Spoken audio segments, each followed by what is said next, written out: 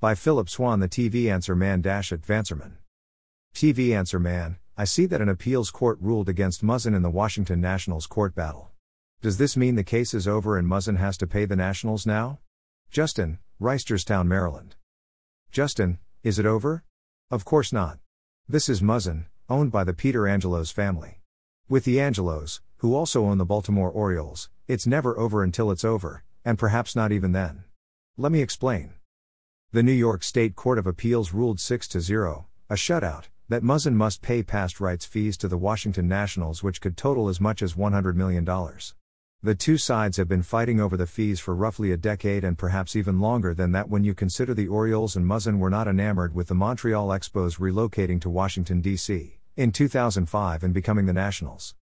Despite multiple rulings in favor of the Nationals by MLB arbitrators and court judges, MASN has kept the case alive over the years with appeal after appeal. But yesterday's ruling seems to finally put a ninth inning to the legal question of whether MASN owes the money to the Nationals. It does, and at some point, it has to pay up. MASN could take the case to the Supreme Court, but legal experts yesterday said it's unlikely the High Court would even consider it. But Judge Madeline Singh yesterday made the baseball world cringe a bit by saying in her opinion that the payment issue could still go into extra innings. The parties must resolve any disputes over non-payment of those fees in accordance with their agreement.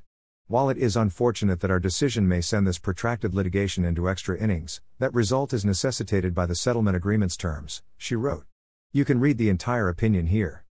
That means that MASN and the Nationals must now negotiate a final settlement, and that could wind up before yet another arbitrator. MASN and the Nationals, which own a 33% stake in the channel, are hardly cordial partners, so this could take a while. Then, if MASN doesn't like the result, it's not inconceivable that the channel declares bankruptcy, Diamond Sports style, to avoid the full payment. Like other RSNs, MASN has been losing subscribers over the last several years due to declining cable and satellite subscriptions. The MASN mess has been a major reason why the Washington Nationals ownership has not sold the team in the last year, and it's unclear if yesterday's ruling will help that process or simply further delay it. Any prospective owner presumably will want some clarity on MASN before paying full market value. Bottom line, MASN lost yesterday in a blowout, but the channel has the means to make the next game uncomfortable and time-consuming for the Nationals, even if MASN can't win it. Once again, the issues of a regional sports network will make MLB Commissioner Rob Manfred have trouble sleeping at night. Justin, hope that helps. Happy viewing and stay safe. Need to buy something today?